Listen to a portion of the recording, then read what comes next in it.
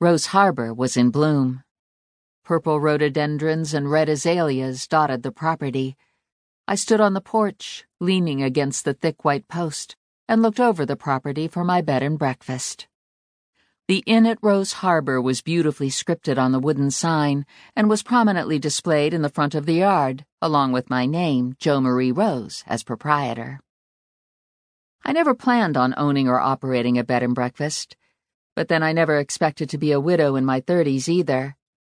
If I'd learned anything in this road called life, it's that it often takes unexpected turns, rerouting us from the very path that had once seemed so right. My friends advised me against purchasing the inn. They felt the move was too drastic. It meant more than just moving and leaving my job. It would mean an entire life change. Many thought I should wait at least a year after losing Paul. But my friends were wrong. I'd found peace at the inn, and, somewhat to my surprise, a certain contentment. Until I purchased the inn, I'd lived in a condo in the heart of downtown Seattle. Because of my job and other responsibilities, I hadn't had pets, well, other than as a youngster. But shortly after I moved to Cedar Cove, I got Rover. In only a few short months, I'd grown especially fond of him. He'd become my shadow, my constant companion. Rover was a rescue dog I'd gotten through Grace Harding, the Cedar Cove librarian. Grace volunteered at the local animal shelter, and she'd recommended I adopt a dog. I thought I wanted a German Shepherd. Instead, I'd come home with this indiscriminate mixed-breed short-haired mutt. The shelter had dubbed him Rover because it was clear he'd been on his own, roaming about for a good long time. My musings were interrupted by mutterings from the area where I planned to plant a rose garden and eventually add a gazebo. The sound came from Mark Taylor, the handyman I'd hired to construct the sign that stood in the front yard. Mark was an interesting character. I'd given him plenty of work, but I had yet to figure out if he considered me a friend. He acted like my friend most of the time, but then every so often he turned into a grumpy, unlikable, cantankerous, unreasonable— the list went on. "What's up?" I called out. "Nothing," he barked back.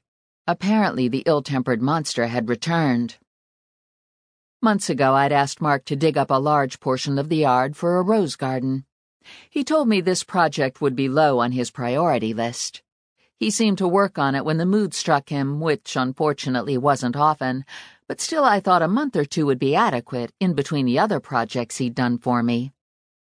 To be fair to Mark, though, it had been a harsh winter.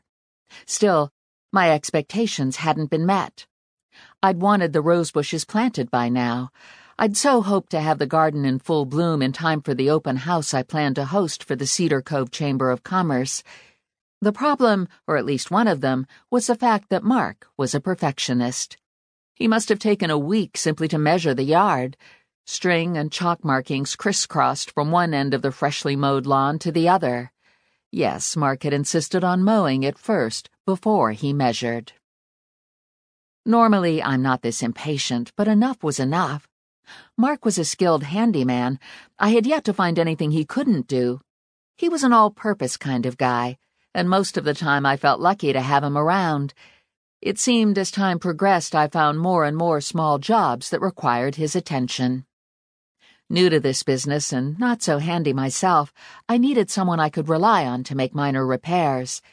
As a result, the plans for the rose garden had basically been ignored until the very last minute. At the rate Mark worked, I'd resigned myself to the fact that it wasn't possible for it to be ready before Sunday afternoon. I watched as he straightened and wiped his forearm across his brow. Looking up, he seemed to notice I was still watching him from the porch. "You gonna complain again?" he demanded. I didn't say a word.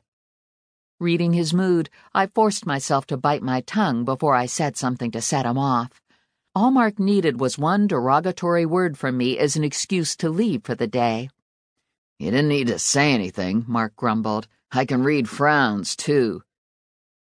Rover raised his head at Mark's less-than-happy tone, and then looked back at me as though he expected me to return the verbal volley. I couldn't help being disappointed, and it would have been easy to follow through with a few well-chosen words. Instead, I smiled ever so sweetly, determined to hold my tongue. All I could say was that it was a good thing Mark charged by the job and not by the hour. "Just say what's on your mind," he insisted. "I thought I told you I wanted the rose garden planted before I held the open house," I said, doing my level best not to show my frustration. "You might have mentioned this earlier, then," he snapped. "I did." "Clearly it slipped my mind." "Well, don't get your dander up." It wasn't worth fighting about at this late date. The invitations were mailed, and the event, ready or not, was scheduled for this very weekend.